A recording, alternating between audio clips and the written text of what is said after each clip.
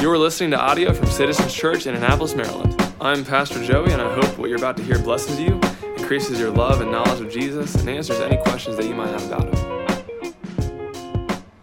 Our scripture today is from Matthew 28, verses 16 through 20. Now the 11 disciples went to Galilee, to the mountain to which Jesus had directed them. And when they saw him, they worshipped him, but some doubted. And Jesus came and said to them, "All authority in heaven and on earth has been given to me. Go, therefore, and make disciples of all nations, baptizing them in the name of the Father, and of the Son, and of the Holy Spirit, teaching them to observe all that I have commanded you.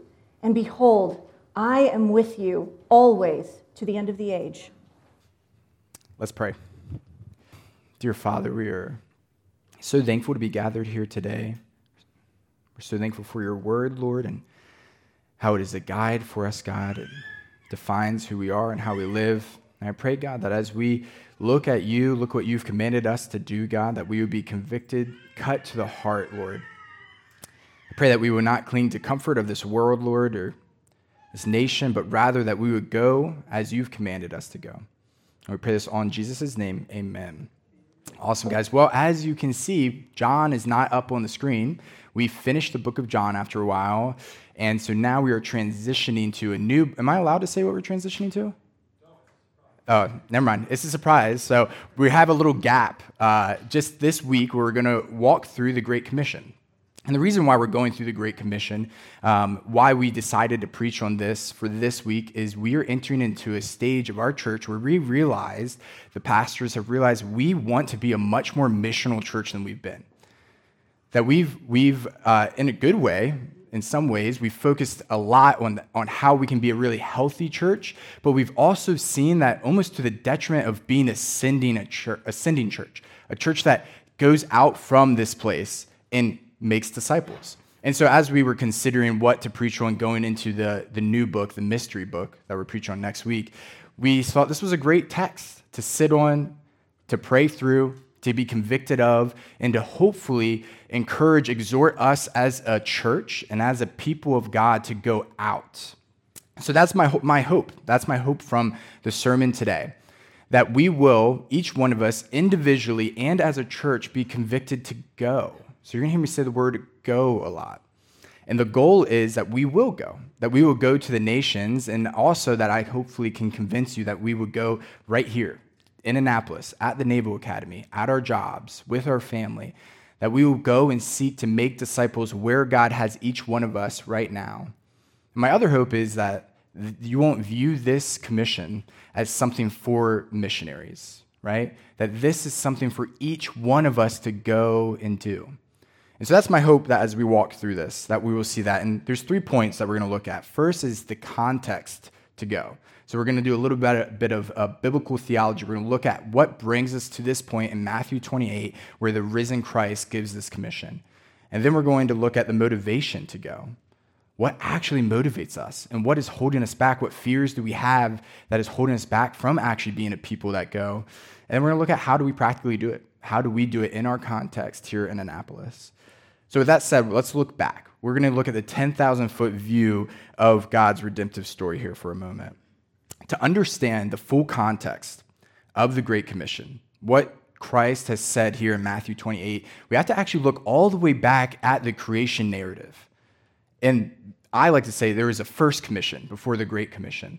And this was the creation mandate that God gave to Adam and Eve. Look at Genesis 1:28. It's going to be on the screen behind me. And God blessed them. And God said to them, "Be fruitful and multiply, fill the earth and subdue it, and have dominion over the fish of the sea and over the birds of the heavens and over every living thing that moves on the earth." God's first commission to his people was this, that his children will spread his image across the globe, that his children will reveal God to the rest of creation. But as we know, that this is not exactly what happens, at least not perfectly. What ends up happening, of course, is that Adam and Eve sin, and when they seek to expand the garden, now they are banned from it. So the Garden of Eden does not expand. God's manifestation of himself has not happened through the multiplication of Adam and Eve's offspring, at least not perfectly. Instead, what happens? We see that in Romans 5:12. Therefore, just as sin came into the world through one man, and death through sin, so death spread to all men, because all have sinned. And so what do we see here? So we have the mandate from God, the creation mandate, where it says, go be fruitful and multiply for the purpose of expanding God's kingdom. And instead, now what's sown within that, in mankind, is sin, our sinful nature. Adam and Eve choosing to make themselves Lord of themselves. To make themselves God is now sown into the nature of mankind. And therefore, that is sown into as they sought to be fruitful and multiply. And so God's perfect expansion of the garden, God's perfect expansion in his missional idea of how to expand the earth does not happen perfectly. And there's a couple interesting things here. You're going to see a consistent theme today as we walk through it with this idea of dominion and authority. And so when we look at Adam and Eve, God gives them this mandate, and he says to have dominion over what? All of the things on the earth, essentially. And Eve turns right around, and Adam turns right around and do not exercise dominion over the snake in the garden, over the devil, over one of those creeping things on the earth. And so we see right away this idea of a lack of understanding, a lack of belief in the authority that comes from God. And we're going to come back to that in a little bit later. So this is the problem. God had his original creation mandate to spread his glory across the globe, and now it's been subverted by sin. And so that's the problem that we land in. So what does God do? We have this idea, we're not going to get into all of this, we have this idea of covenant representatives, people that will represent and essentially try to do what Adam was supposed to do in working the garden throughout the rest of redemptive history. This idea of God's plan to redeem, to reconcile, to restore back what it was supposed to be. And so you have a lot of the patriarchs there, but I want to focus in on Israel. Eventually, the nation of Israel becomes what God intended Adam to be. And I'm going to read this real quick. This is Exodus 19, verses 3. There Israel encamped before the mountain. While Moses went up to God, the Lord called to him out of the mountain, saying, Thus you shall say to the house of Jacob, and tell the people of Israel, You yourselves have seen what I did to the Egyptians, and how I bore you on eagle's wings and brought you to myself. Now, therefore, if you will indeed obey my voice and keep my covenant, you shall be my treasured possession among all peoples. For all the earth is mine, and you shall be to me a kingdom of priests and a holy nation. These are the words that you shall speak to the people of Israel. So why is this piece of passage within Exodus significant to the Great Commission? Well, do you see what God is doing here? This is part of the redemptive plan. Originally what Adam was supposed to do, now it's falling on Israel. Israel is supposed to be a light to the nations.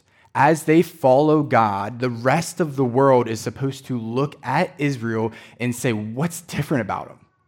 What's different? There's a theologian, he says it like this. His name's John Durham.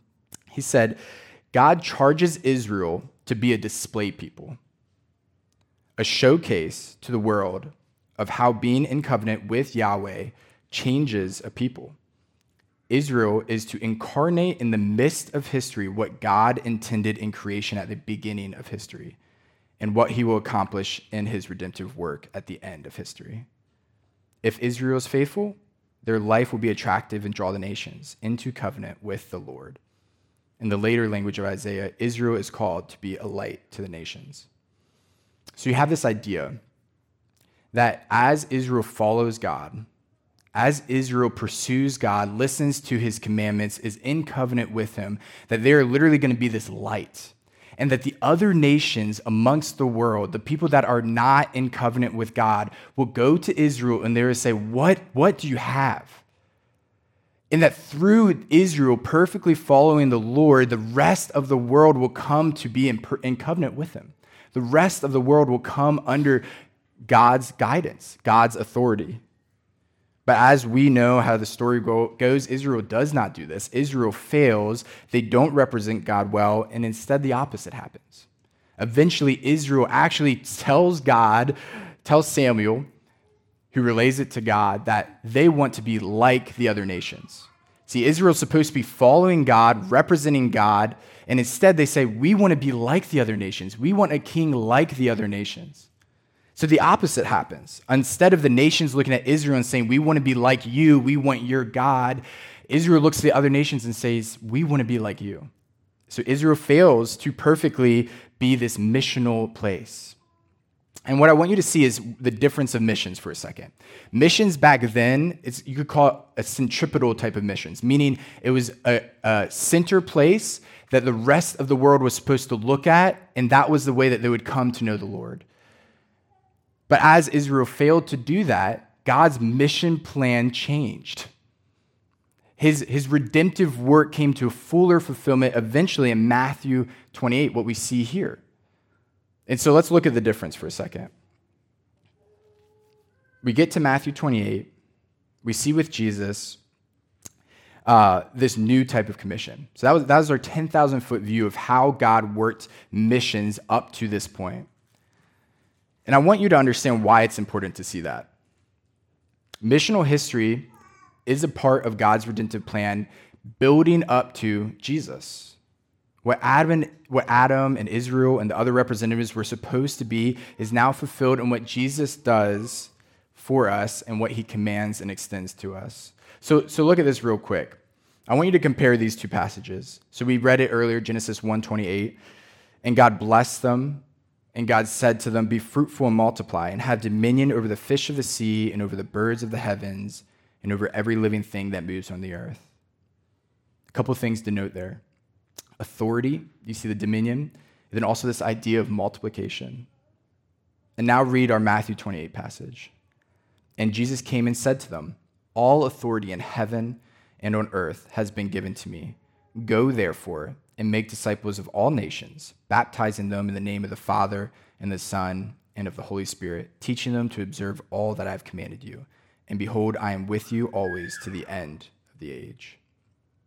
Now it's significant to see this parallel of authority and multiplication in these passages. One, obviously, it shows us the connection between the two. But it also is really important as we consider what is our actual motivation to go.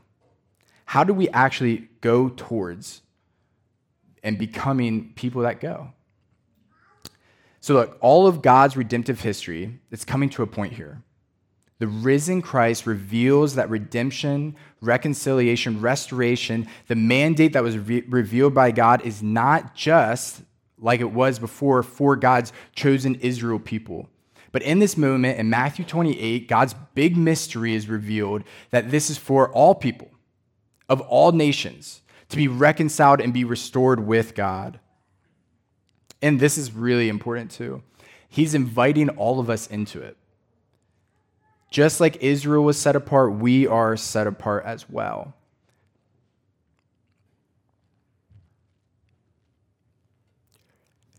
As we consider the Great Commission, as we consider looking at this and looking at the backdrop of all of this,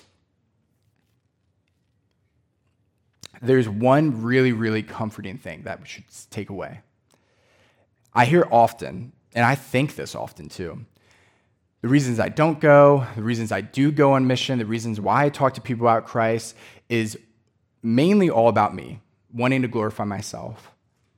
Sometimes it's all about the other person, a care for the other person. But both of these reasons fall inadequate.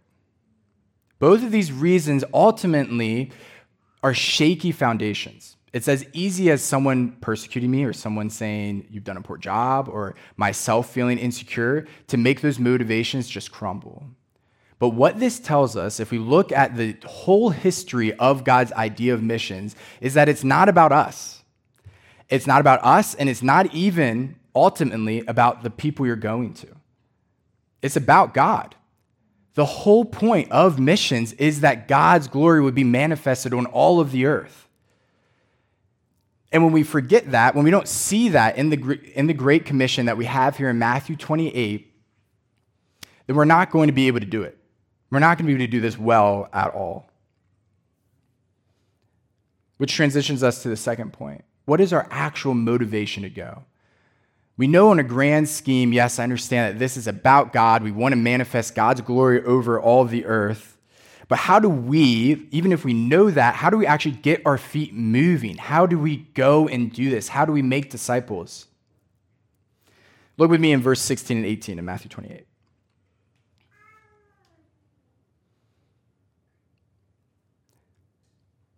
Now the 11 disciples went to Galilee, to the mountain to which Jesus had directed them.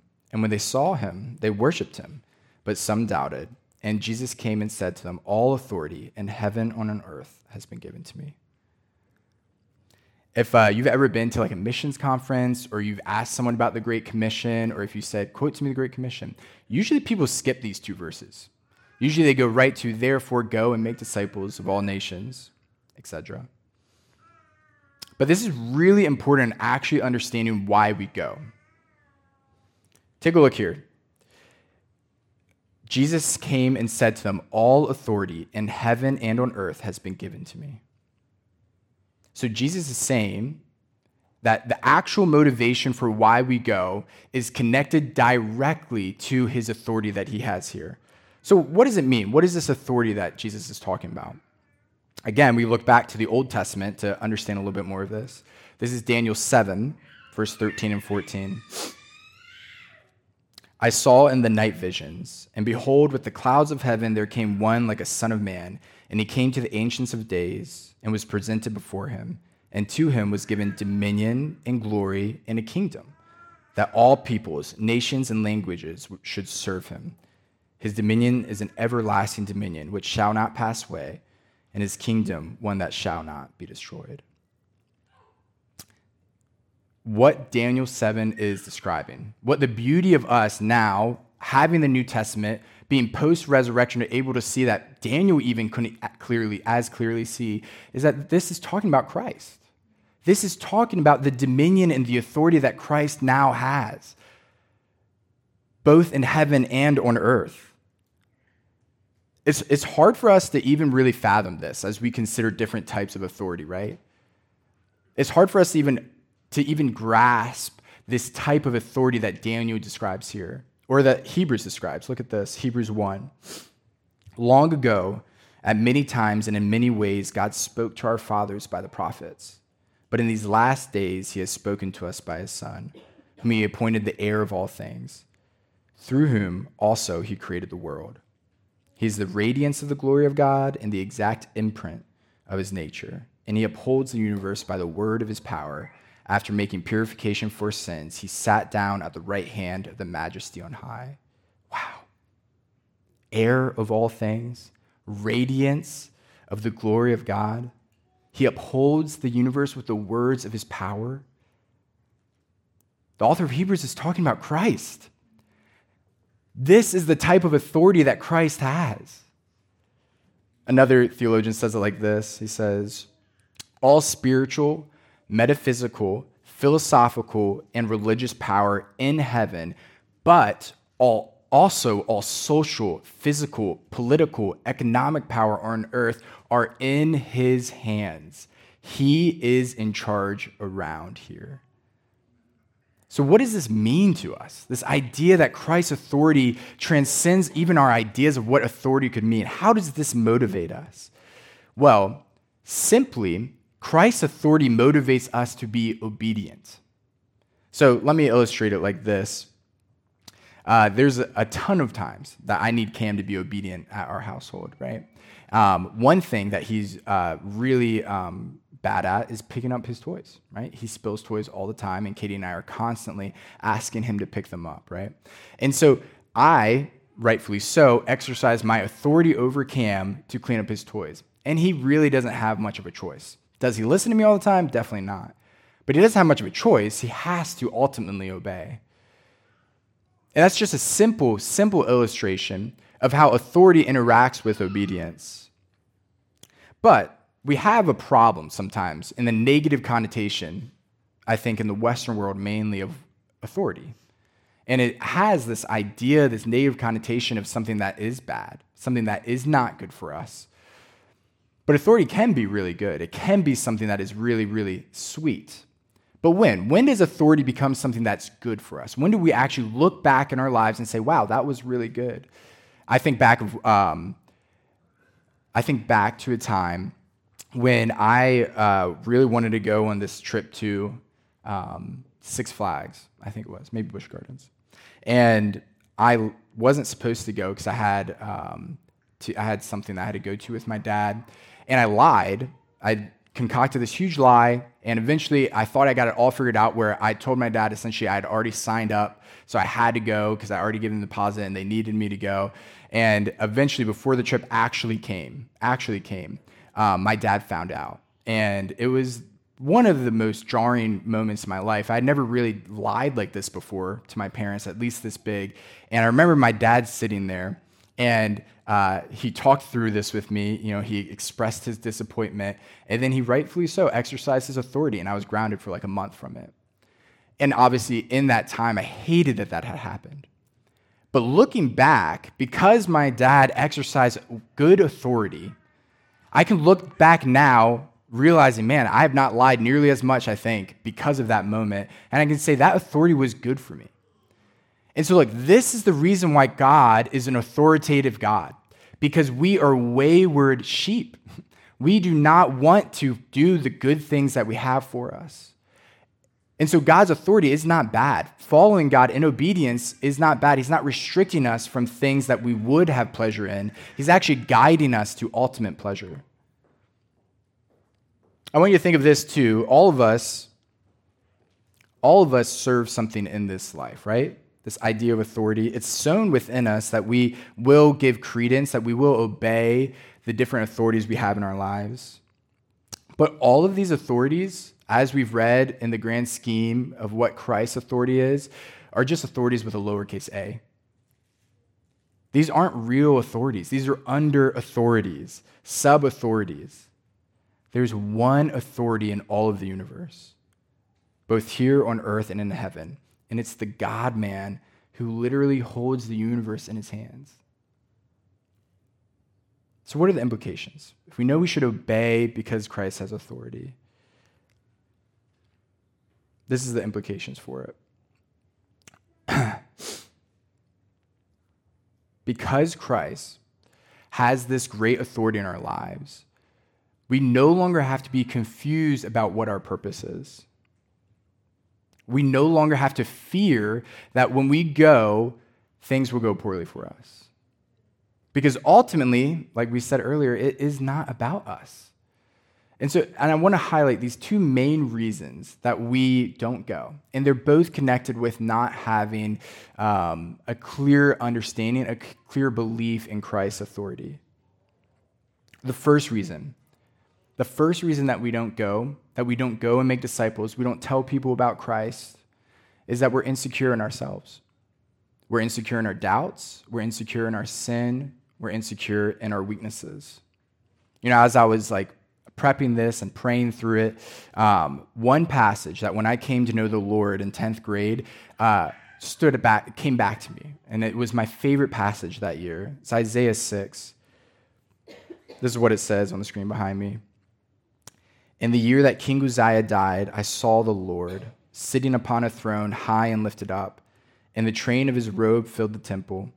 Above him stood the seraphim. Each had 6 wings. With 2 he covered his face, and with 2 he covered his feet, and with 2 he flew. And one called to the other and said, Holy, holy, holy is the Lord of hosts. The whole earth is filled with his glory. And the foundations of the thresholds shook at the voice of him who called, and the house was filled with smoke. And I said, Woe is me! For I am lost, for I am a man of unclean lips, and I dwell in the midst of a people of unclean lips, for my eyes have seen the King, the Lord of hosts. So pause for a second. What's happening in this passage is Isaiah, God's prophet, is going to see the King, and as he walks in, what he's seeing is God's glory manifested before him. And rightfully so, like we see many times in Scripture, Isaiah trembles at the reality, the glory before him. And his response is repentance. His response is, Woe is me! I have no right to be standing before you. And then I want you to see what happens. Then one of the seraphim flew to me, having in his hand a burning coal they had taken with tongs from the altar. And he touched my mouth and said, "Behold, this has touched your lips. Your guilt is taken away and your sin atoned for." This is amazing. And I heard the voice of the Lord saying, "Whom shall I send? And who will go for us?" Then I said, "Here I am. Send me." And this always stood out to me. It's my favorite exclamation point in all of Scripture. It's as if Isaiah was afraid someone else was going to take the call. He wanted to make sure the Lord knew he was the one that would go. But look at the contrast. Look at the contrast of Isaiah as he walks into the temple and as now he's receiving the call to go. What is it? What has changed? Isaiah's sins have been atoned for. And for us, guys, this is so absolutely imperative to understand. If you're sitting there and you have a family member that doesn't know Christ, or you have a friend or a coworker or someone that does not know God, and you have been placed in their sphere to influence them, you've been placed there to tell them about Christ, and you think to yourself, not me, I still struggle with that sin. I'm still addicted to that sin. I don't have the personality for this. I'm way too weak. My faith is not strong enough. If that's you, yet you confess to be a believer, then you're not understanding what's been atoned for you. Listen, you don't have to clean yourself up to go. It's been done. Christ has done it for you. We should, post-resurrection, because the tomb is empty, because Christ is off the cross, we should have full confidence to go, just like Isaiah does here. See, it's not humility. It's not piousness when we say, I can't go because of my sin. I can't go because of my failures or my weakness. What it really is, what's happening, is you actually just don't believe in the power of what's been done for you on the cross. Like, how ludicrous would have it been for Isaiah, after having his sin atoned for, to say, I can't go because it's like, woe is me. Like, I'm still a sinner. I still can't go. After it's just been proclaimed to him, your sin has been taken away. Your sin is atoned for. So guys, if you ever catch yourself saying, I can't go because I'm not good enough, then you're not understanding what's been done for you on the cross. It's not a legitimate reason not to go. When you feel broken from your sin and you say, not me, God, I'm not ready, you aren't looking at the risen Christ. You're looking at a grave.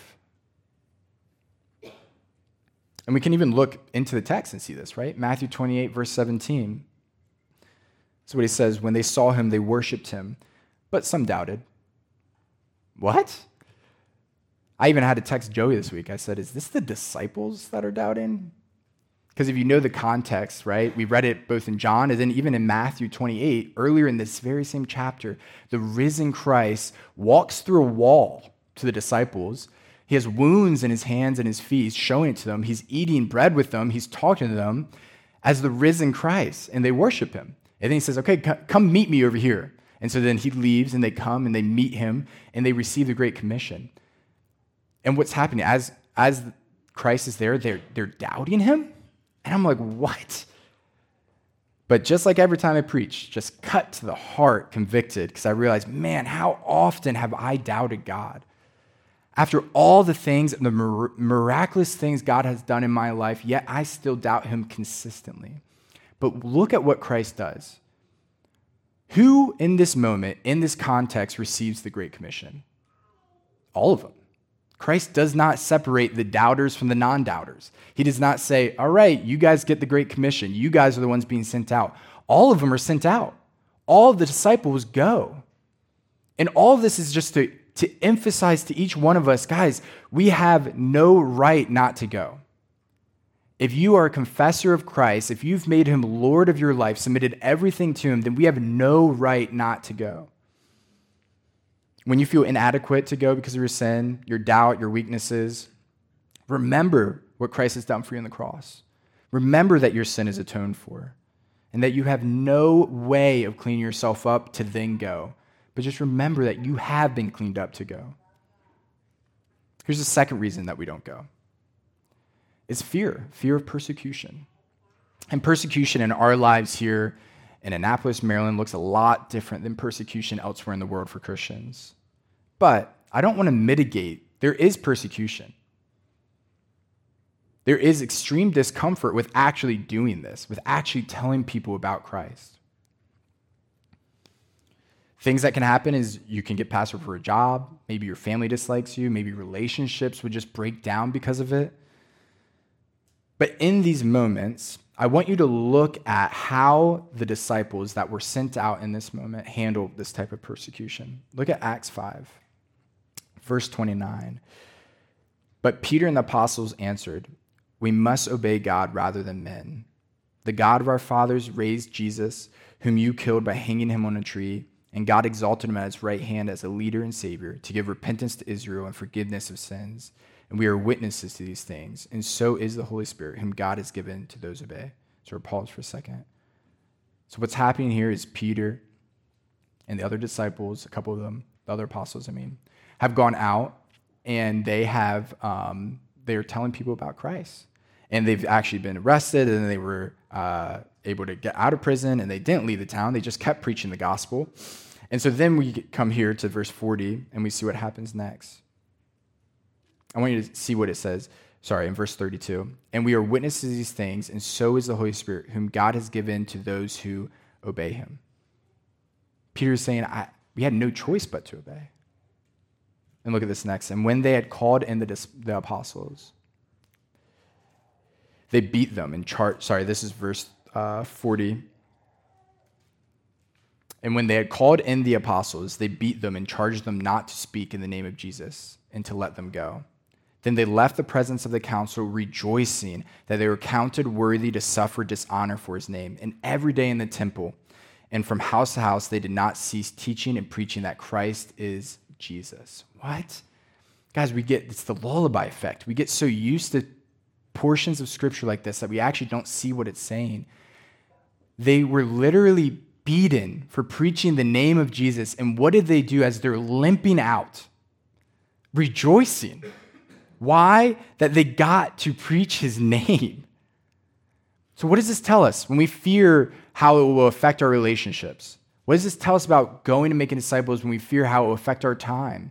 How it will affect the amount of TV we get to watch, or giving up, or maybe even being taken advantage of by someone? What this tells us is that the Great Commission was never about our comfort. It pulls back to what we talked about earlier. This going and making disciples was never about ourselves, our own comfort. Peter, he understood in this moment how great the Lord's name was to be proclaimed. He knew his true purpose on this earth, and therefore he could rejoice, even though that he was beaten for speaking. And there's something that I think we've fallen into. This church specifically, myself for sure, and as a culture, a Christian culture here in America. And it's this idea as if like we shouldn't feel uncomfortable by the outside world. We should win the culture war. We should have everything aligned with us from the government. This idea that as we've gotten so used in the last 300 years to something that actually isn't really spoken about in the Bible. So you might say, I don't want to tell people about Christ because I feel little when I do that. I don't want to tell people about Christ because they don't understand me. I don't want to tell people about Christ because it is uncomfortable. But guys, that's the way that Scripture talks about what will happen to us as we go. Peter himself describes it that we are exiles as we go. And so guys, we're not supposed to feel comfort as we go. We're not supposed to. Now, how does that help us with our persecution? We must lean on the authority of Christ as we go.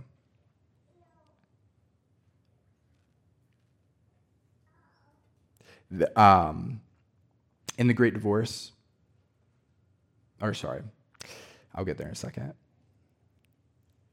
Paul himself, he talks about this too. In Romans 8, he says, "For I consider that the sufferings of this present time are not worth comparing with the glory that is to be revealed to us." So we have this idea that if we go, we will be persecuted. If we go, we will be afflicted. But we also have this prevailing promise that the persecution we feel in this world, the discomfort, it cannot even be compared with the future glory that will be revealed to us. And so my question is, do we believe promises like that in Scripture? Do you believe that in all honesty, if I inherit by going more afflictions in this life, that they won't even compare with the future glory that is to come? Because my challenge is, if we believe that, then we wouldn't hesitate to go. But yet we do hesitate to go.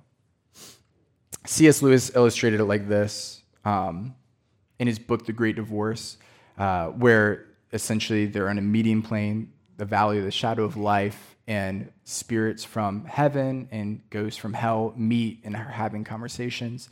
Definitely not making a theological statement. But the book wants to illustrate different truths about Christianity. And in this moment, C.S. Lewis is talking to the spirit that came down from heaven, and all of a sudden a massive parade starts to happen. And he's freaked out.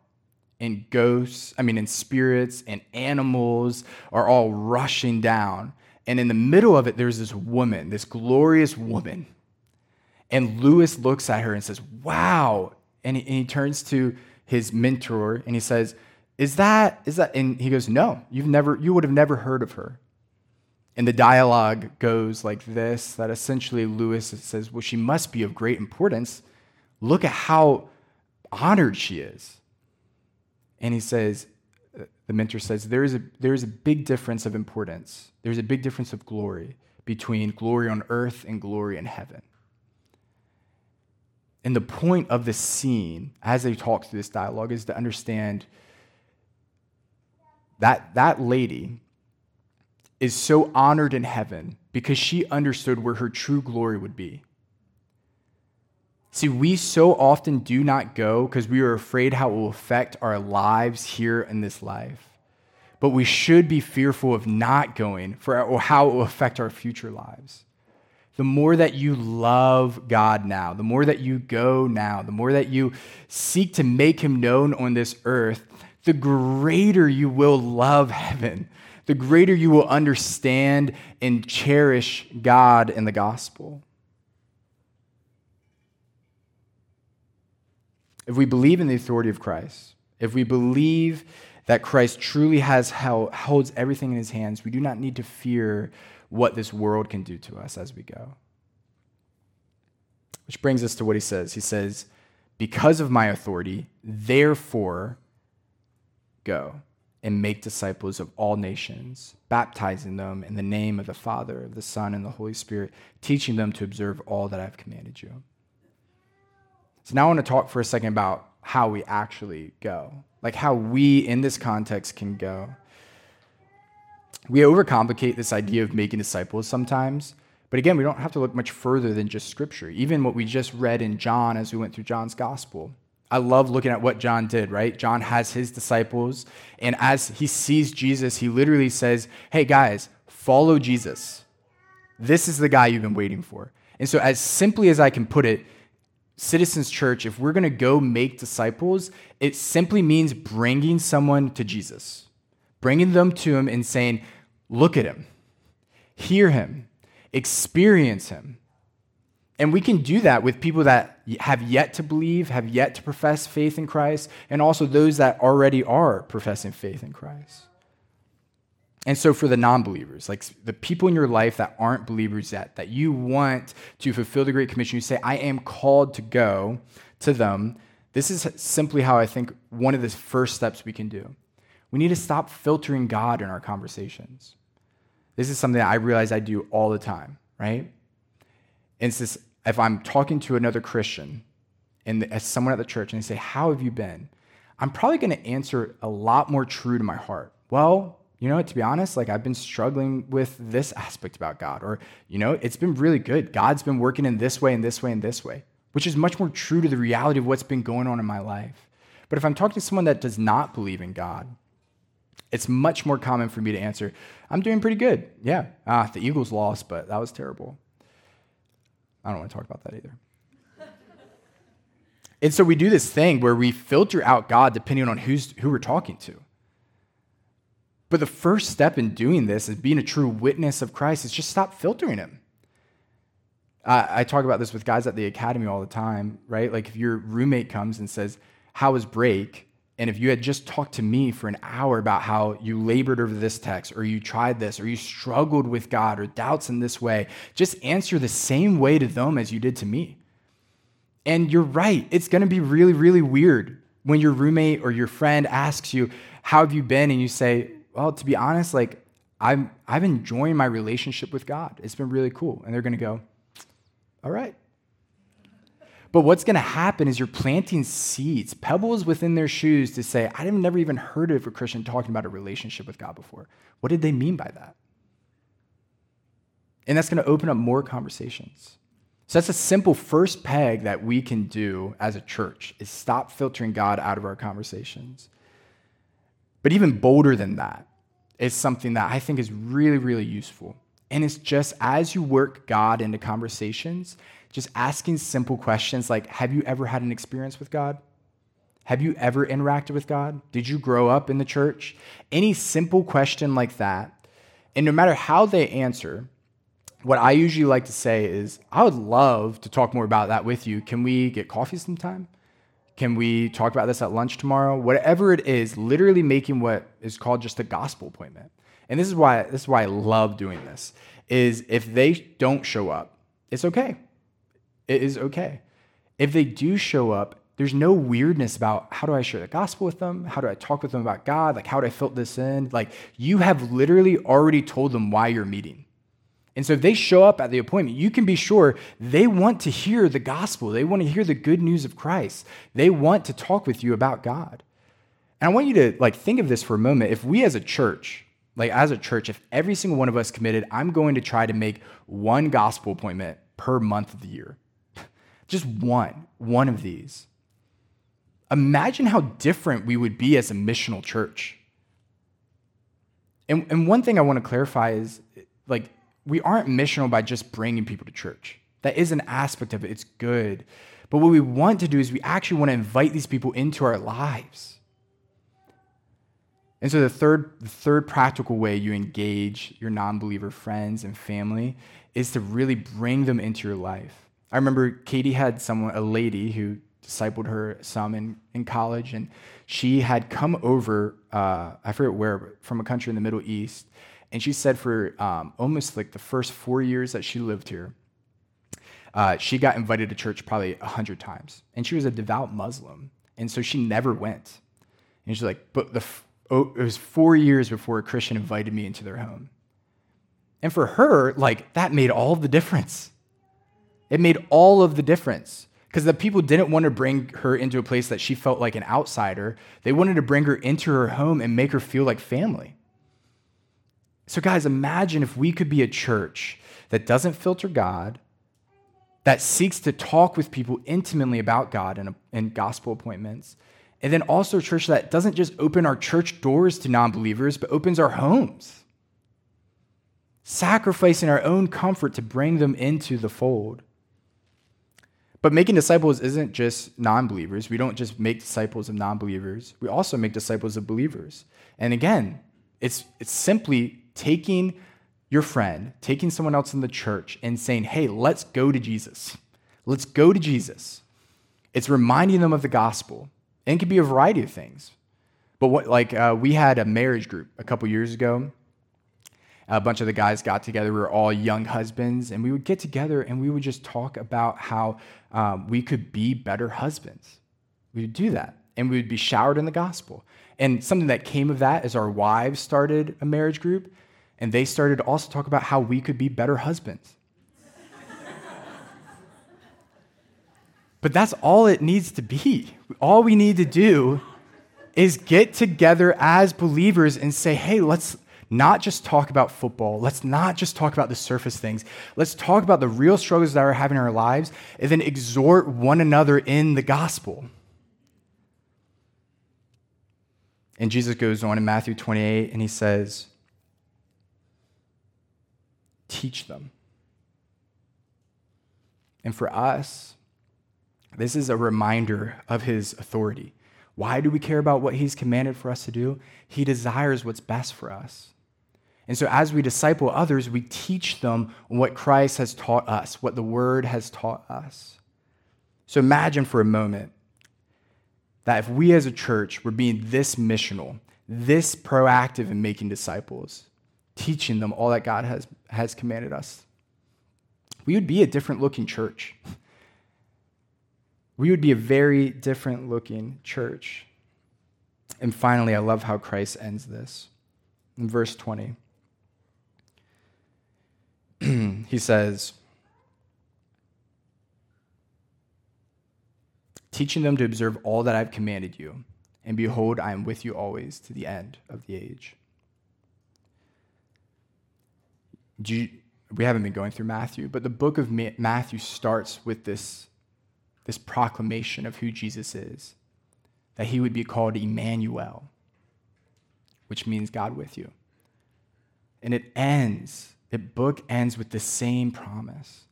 Guys, we are not going out as if God just says, go and figure it out. He's promised to be with us as we go. And so whatever the fears are of holding us back from being that type of church, that type of Christian people, they're not warranted. Christ is with us. Unfortunately, sometimes we think that we go to exist. That's the purpose of church. That we bring people to church to make sure we have our numbers right, to make sure that we have the right people here, whatever it be. But the reality is we exist as a body to go. That's the whole purpose. We exist as a body to go, glorifying God, manifesting his glory in all of the earth. So we don't go and make disciples so that we can just bring them to church. We go so that we can manifest God's glory across the globe. We exist to go. We do not go to exist. Let's pray. Dear God, I'm thankful for you. I'm thankful for your word and for how you have worked and are working in this church. And I pray, God, that we can seek to honor you. I pray, God, that we can seek to just make much of you. I pray, God, that we will not cling to our comforts or even use excuses like our sin and our insecurities from going, Lord, but that we would just trust in the authority in Jesus' name to go. We would trust in the authority that he has, Lord. I pray, God, that you will bring good conviction for us, God, and that you will be glorified in our lives. I pray this all in Jesus' name. Amen. For more information about Citizens Church, please go to citizensannapolis.com.